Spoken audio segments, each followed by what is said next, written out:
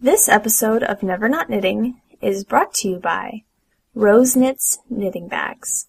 Visit the shop online at www.roseknits.etsy.com. Hi, this is Alana, and you're listening to the Never Not Knitting podcast.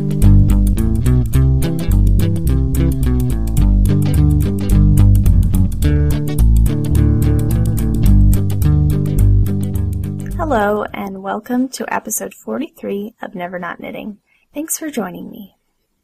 As always, I'd like to start out by announcing the new drawing winner from last episode's drawing.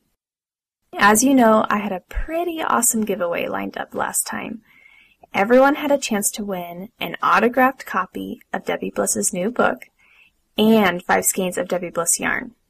So thank you to everyone who participated in the drawing.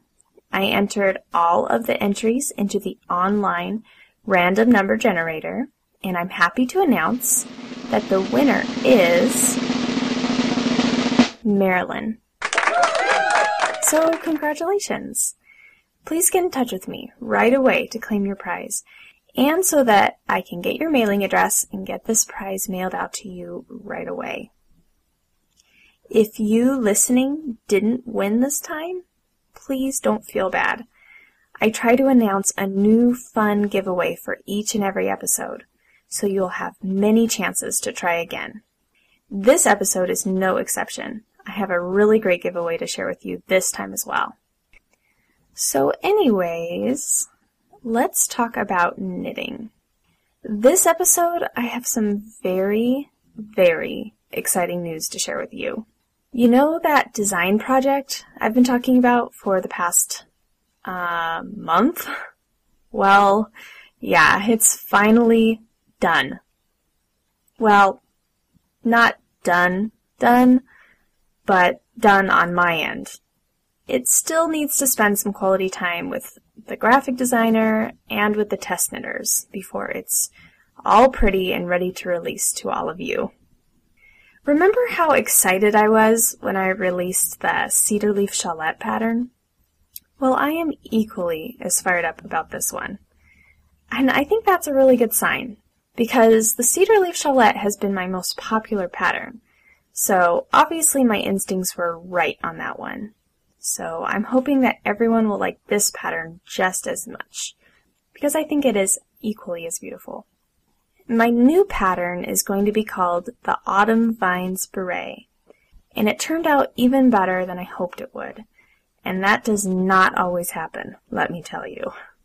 I don't know about you, but autumn is my favorite season. I love the weather, I love the colors, the falling leaves. This new beret design encompasses everything that I love about this time of year. The beret has this really beautiful all-over stitch pattern made up of cables and leaves. And I'm not sure if there's anything in knitting that I love more than knitted leaves. I've always thought that they were just so beautiful. Even from the time I first started knitting, that was the one thing that I wanted to learn how to make. I find natural botanical things, like leaves, very inspirational. And if you look at my designs, most are inspired by something in nature. Fruit, flowers, leaves, animals, in the case of my sheepish sweater for kids. And so this new design, of course, follows suit. What is exceptionally pretty about this hat, though, is the combination of the cables and the leaves. It really makes it look like this tangly vine creeping up the sides of the hat. Also, this hat is knit out of the most perfect color yarn for the season. The yarn I used is Becoming Art Cielo Sport in the cinnamon colorway. And I'm sure you remember me talking about Becoming Art yarns in the past. This is one of my favorite hand dyers. And this yarn in particular, the Cielo Sport, is amazing.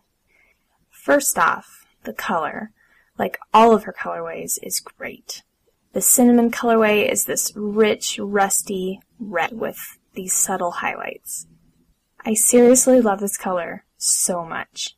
And I have no idea what this dyer does to these yarns, but seriously, the yarn glows. And I know that sounds weird, but it has this sheen to it. And the strange thing is that it's not a shiny fiber. It's 100% superwash merino, which really shouldn't be shiny.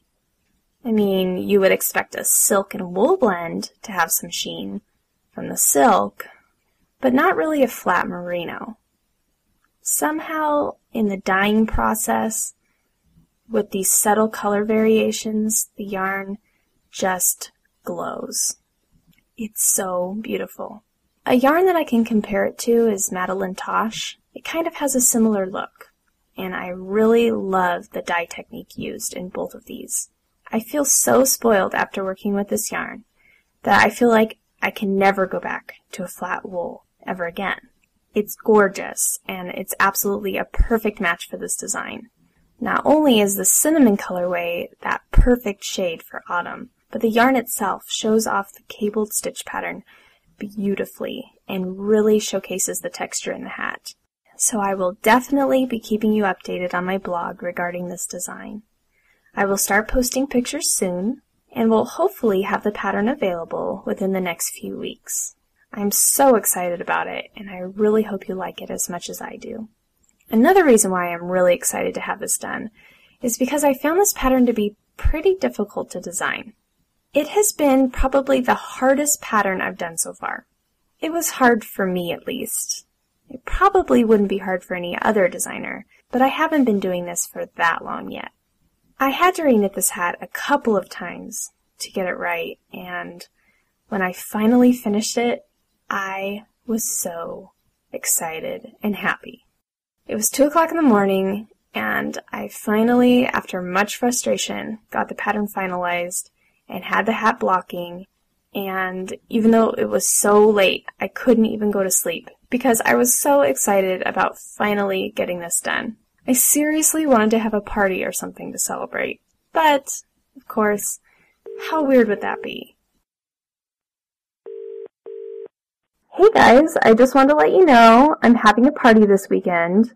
I hope you can come. It's going to be around 6, and what's the occasion? Well, it's to celebrate my hat.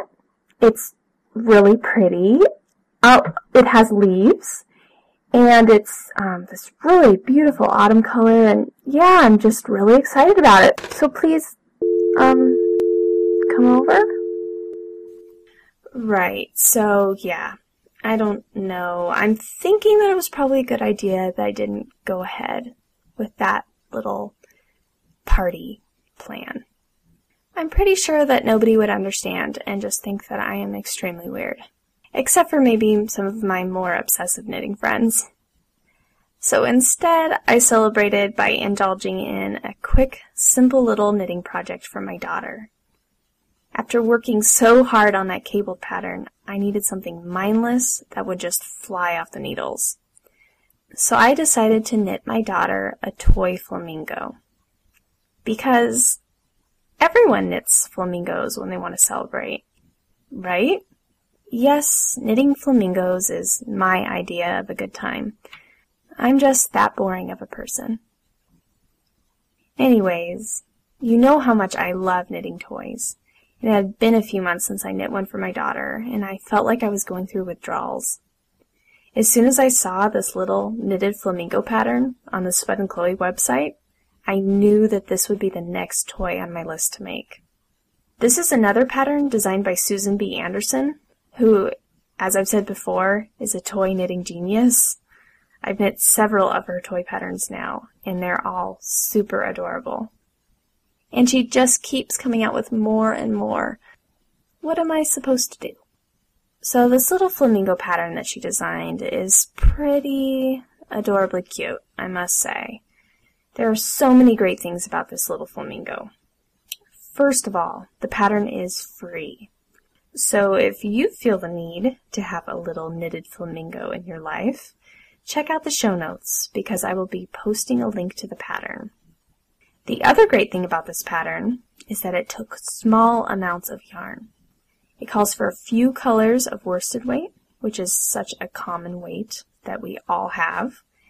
If you even have just a small stash, it's very likely that you can find the yarn you would need out of what you have already. I have a little girl at home, so of course I have pink yarn coming out of my ears, so that was no problem at all for me to find in the stash. The pattern calls for Spud and Chloe's sweater yarn, and my stash is unfortunately so extensive that I happen to have scraps left over in exactly the colors the pattern called for. So that was very handy. This yarn is great, as I've said before, and I find it to be especially wonderful for toys because it is washable and so durable. Last year I knitted a toy frog for my daughter out of Spud and Chloe's sweater, and for the past year that poor little frog has been drug all over the house, but it still looks like new. Plus you're knitting these toys on a tighter than normal gauge, and that really adds to the durability as well. So basically, this little flamingo was just a perfect project for me at this time. It was like instant gratification knitting. It only took a few evenings to make, and the result is really just too cute. I've posted pictures of my daughter with her new knitted flamingo on my blog if you'd like to check it out. So, as I mentioned at the beginning of this episode, today's sponsor is Rose Knits Knitting Bags. And if you've been listening to this podcast for a while now, or if you've been keeping up with my blog, then undoubtedly you are already familiar with these bags. Annie is the owner of Rose Knits, and she creates the cutest line of knitting bags that you have ever seen. They are my favorite project bags, and I have several of them. And I use these bags for my knitting every day. In her Etsy shop, you'll find several different styles offered. She has project bags, notion pouches, needle holders, and even larger knitting bags. All are hand-sewn by her and come in the most adorable, colorful designer fabrics. As I mentioned on a previous episode, what I especially love about her project bags is that they have a handle sewn on. I have this plastic bin by my couch, and inside are all of my knitting projects in various stages, all in their own individual project bag. And when I'm running out the door, it's just so easy to just quick grab the bag that I want to take with me. And the Rose Knits bags are the kind of bag that you can carry along with your purse, and it doesn't look odd or out of place. It's a huge upgrade to the Ziploc bags I used to carry my knitting projects in. When I'm carrying my Rose Knits bags, I feel like a stylish knitter. I even have one little project bag that has a matching zippered pouch for stitch markers and so forth, and I choose that one when I really want to impress people. I just feel so organized and put together when I have my little matching notions bag inside the project bag. Her bags are so cute that even my non-knitting friends notice them. Even if I wasn't a knitter, I could definitely see her project bags used for cosmetics on a trip. I'm thinking of getting another just for that purpose. And I was also kind of thinking that the little cube project bag that she offers could make a really cute, handmade little lunch bag for my daughter when she goes to kindergarten next year. I'll have to try that and see how it works out. The bags are really well made, so I know that they'd last a long time, even for that use. And they're just so cute. I adore them.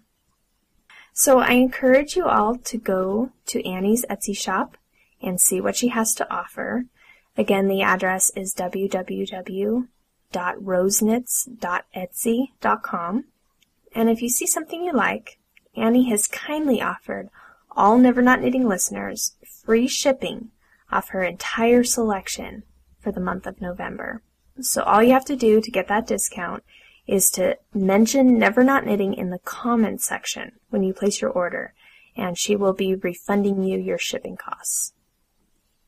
Annie has also very kindly sent me a gorgeous knitting bag to give away to one of you listening. And seriously, I'm not just saying this. This bag is so awesome. I really, really, really want to keep it. But I won't, because that wouldn't be very nice. It's one of her larger tote bags with a pocket in the front and nice long handles.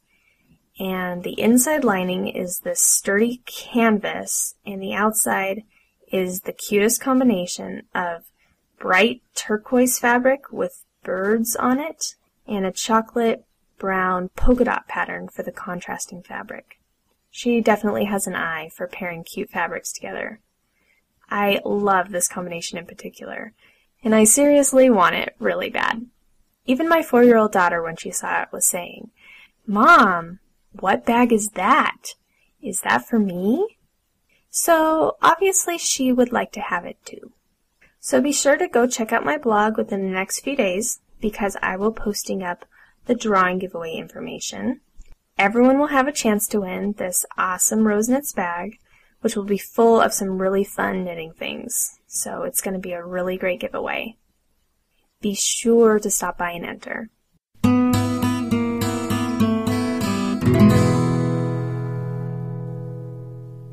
This episode's knitting story was sent in by knitwear designer Melissa Worley from neoknits.com. I'm sure many of you are already familiar with Melissa's work, as she has been featured in Interweave Knits, Knitscene, Knitty.com, as well as several knitting books. Melissa is well known in our community, and I'm so pleased that she has contributed her story so that we can learn a little bit more about her. So this is Melissa's personal story about her journey into knitwear design, entitled The Journey to 7th Avenue. I have always been a creative person drawn to making things. When I was younger, I used to draw, paint, sew, and craft. My grandmother said that I was always making something or thinking about my next project. In school, I made out just fine in my academic courses, but I knew if I was going to be happy, my career choice would have to center around being creative. No boring desk jobs for me. In my junior year of high school, I had the chance to attend a Saturday program for high school students held at the Moore College of Art and Design in Philadelphia. I chose to participate in the fashion design program. While the program didn't go into too much detail, it did expose me to fashion illustration and how to plan a mini line. We also got to participate in a fashion show totally put together and run by the students in the class. I enjoyed the class a lot and knew this was something that I might like to explore further in the future. In my senior year of high school, I had the chance to attend more again. This time I chose the jewelry design course. We got to bend, cut, sandblast, and torch metal into submission. The experience was definitely an interesting one, but I didn't get the feeling I could make this into a career. As deadlines for college applications rolled around, I didn't have a hard time choosing where I wanted to attend and what I wanted to major in. I knew I wanted to study fashion design at the Fashion Institute of Technology. My cousin was attending FIT at the time, and my dad and I had already visited the school to check it out. New York was a little scary, but I knew it was where I needed to be if I wanted to study fashion. Going against my guidance counselor's wishes, I only applied to FIT. She also wanted me to apply to the then College of Textiles in Philadelphia, but I never bothered. I wanted to study fashion in New York City, and that was that. Thankfully, I was accepted. When the time came, I packed up my sewing machine and headed out to New York. I was the typical country girl in the big city. I had only visited New York once in my life and didn't frequent Philadelphia too often either. I grew up in a small farming community in South Jersey. I wasn't quite ready for the city or all the people, noise, and craziness that came with it. So I cried. I cried to my mom that I should have applied to the College of Textiles in Philly. She told me to suck it up, so I did.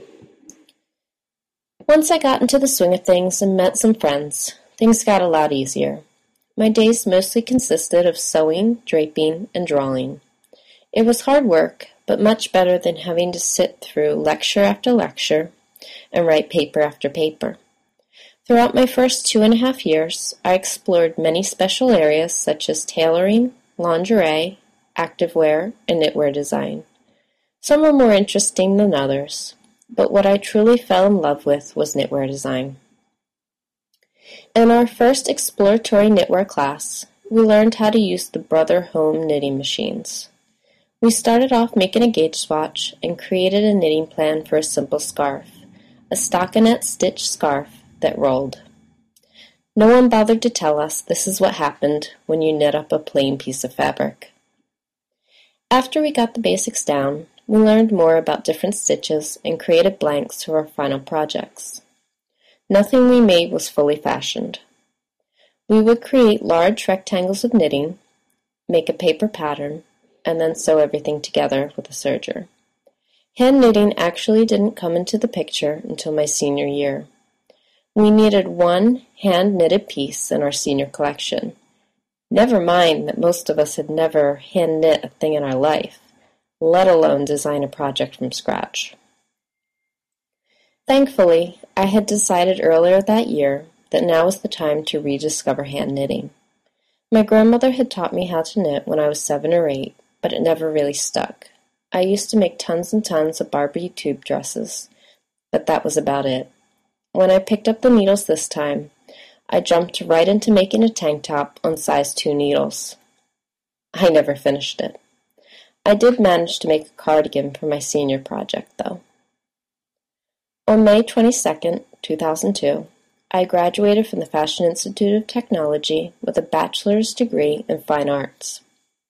Our guest speaker was Alec Baldwin, and Calvin Klein was supposed to speak also, but he got, quote-unquote, stuck in France. The president of FIT read us a very nice letter written to us by former President Clinton. I even got to walk across the stage at Radio City Music Hall to accept the Art and Design Medal given to the top student in each major. It was a great day. All of my hard work had paid off. I made it. But now what? After a 2-week, much-needed vacation, I hit the streets in search of a job. After a few days, I received some callbacks, and with portfolio in tow, I set out for my first interviews. It was a little stressful, but after 2 or 3, I got the hang of it. I eventually ended up as an assistant knitwear designer at Dollhouse, a junior company that was well known for their denim. I was barely able to pay my rent with my salary, but I had always dreamed of working for them and took the job anyway. I made out pretty well at Dollhouse and learned a lot from the head knitwear designer. I moved up very quickly, and after a 1.5 years, I was in charge of the entire sweater line. Another year went by, but I was ready to move on to another company that was a little more focused on sweaters. I took a job with KBL Group International as a sweater designer and have worked with the company for almost 6 years now. My sweaters have been sold in stores such as Target, Charlotte Russe, Forever 21, Bloomingdale's, Macy's, and Kohl's. So where does my hand knit design fit in with all this? Well, I didn't really start designing for hand knits until about 2003, and it was on a whim. I had picked up Debbie Stoller's book a year or 2 before and wanted to learn about the knitting groups that were popping up all over the city. I joined a group and heard about a call for submissions for the second book she was putting together. I sketched something up and sent it over. A little while later, I heard back from Debbie and was accepted into the book. I was so excited. But once the initial excitement wore off, I realized I had quite a daunting task ahead of me. I had never written a knitting pattern in my life. I had never designed anything more than a simple cardigan. I educated myself with back issues of Interweave Knits and Rowan magazine, and made it through okay. In 2004, the book hit the shelves, and my Lucky Clover wrap was pretty well received. At this point, I never had much interest in designing anything else. I was more than happy to knit from already existing patterns. Why reinvent the wheel? Then one day, I wanted to knit a sweater, a cardigan actually, but the pattern I had in mind didn't exist, so I got out the calculator and got to work. I posted the final product on my blog, and knitters asked me if I would write up the pattern. So I did, and my first indie design for Neoknits was born, the Granny Smith cardigan. I was still a bit slow to expand my hand-knit designing further until I realized that I needed a creative outlet for my own ideas. While designing full-time in the industry was great, my creative needs really weren't being met. Designing a sweater to hit a certain price point really limits which yarns and stitches you can use, and sometimes feels more like a formula than a design. I began working with a couple of indie dyers and submitting to a few online magazines. My hand-knit designing really took off when I got an opportunity to be the creative director for One Planet Yarn and Fiber, an online yarn store. I started churning out pattern after pattern, and the process became easier and easier. Finally, in 2007, I got up the confidence to submit to Interweave Knits and was accepted. My first interweave pattern was the Wallace cardigan, which appeared in the summer 2008 issue. Since then, I have been published in several issues of Interweave Knits, Knit Scene, and Yarn Forward. I have also contributed designs to several books including Brave New Knits, Superstar Knitting, and Expectant Little Knits. My favorite part of designing hand-knit patterns is when a knitter thinks my designs are worthwhile enough to spend the time to knit them. Knitting a sweater is so time-consuming, and with so many wonderful designs out there to choose from, this is the ultimate compliment to any designer. When I see someone on the street wearing one of my store-bought designs, well, it is still pretty cool. The same level of commitment on the part of the wearer just isn't there. Even though my full-time job and part-time hand-knit designing are really two separate things, each intertwine and inspire the other. As I learn new techniques or see new stitches, I am constantly energized and inspired in both. Where does my story go from here? I'm not really sure. I would love to concentrate on my hand-knit design exclusively, but the pay gap isn't too appealing at this moment. Maybe one day. Thank you again, Melissa, for sharing your story with us. I'll be providing a link to Melissa's pattern page on Ravelry, as well as her website in this episode's show notes, so that you can check out her beautiful design work. Melissa has also contributed a copy of her very first sweater pattern, the Granny Smith cardigan, to this episode's drawing giveaway. That's my favorite pattern of hers. It's so cute, and I've mentioned it on the podcast before. I really love it. So there's another reason for you to enter this drawing giveaway. Remember that all drawing details will be posted on my blog within the next few days. Remember that the show notes for this episode, as well as all episodes of Never Not Knitting, can also be found on my blog, and that's at nevernotknitting.com. I'm also over on Ravelry.com as Never Not Knitting, and there you will find a Never Not Knitting Ravelry group if you'd like to keep in touch and talk about the podcast with other knitters. And also, if you'd like to contact me, please feel free to email me at nevernotknitting@gmail.com. I'd love to hear from you. Thank you so much for joining me today for episode 43, and join me back November 15th for another great episode, exclusive Never Not Knitting promotion, and giveaway. I'll see you next time. She won't even do the dishes. The house plants, they're all dead. Yeah, her needles are a-clicking from morning until she goes to bed. She won't take the time to brush her teeth. Let's not even talk about her hair. If it isn't about knitting, she just doesn't really care. She's never not knitting, and it's making her husband mad. Her husband mad. Pop ramen again? She just won't stop the stitching, and the neighbors say it really is quite sad. I don't know about her. She used to be such a sweet girl, but now she doesn't knit. Nobody has clean laundry. No pants no shirts, no underwear. But they have closets full of sweaters and more socks than they could ever wear. There's yarn in the fridge, in the cupboards, the bathtub and pantry. It's even in the washer and dryer. That's why she can't do any laundry. I need some clothes.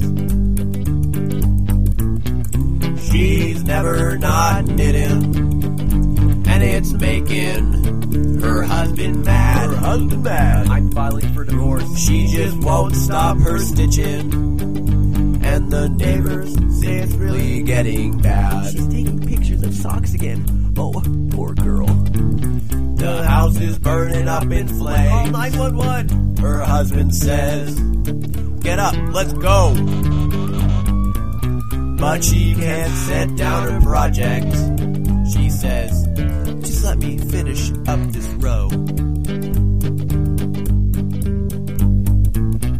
she's never not knitting, and it's making her husband mad. Her husband mad. She just won't stop her stitching, and, well, she's losing all she had.